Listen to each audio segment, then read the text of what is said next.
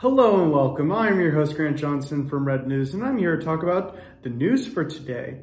For today's video, I'm going to be talking about the recent BRICS summit held in South Africa.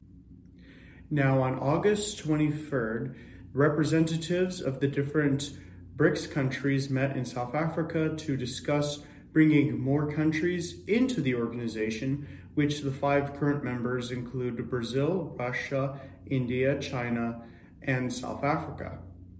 China's President Xi Jinping, during the summit in South Africa, had said that the ultimate goal of BRICS right now should be expanding the amount of members in the organization so that the organization has more strength to compete with the G7 and other rival economic powers.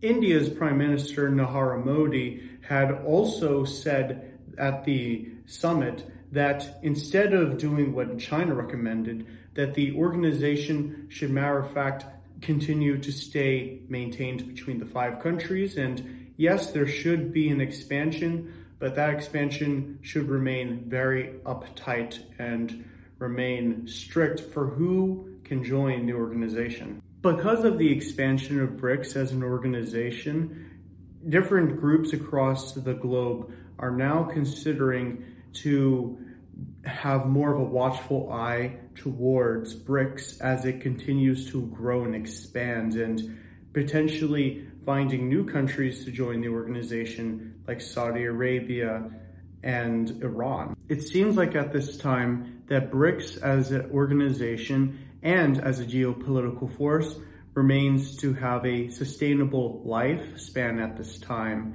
and only time will tell what the future will look like as BRICS continues to grow as a force that can rival other organizations that have a quite considerable strong status in the global economy. That's all for today's video. If you didn't already, you can subscribe to the Red News channel and also interact with Red News on different social media platforms. For more Red News, you can go to the Red News official website where you can read up on news articles. And thank you for watching the video. Take care.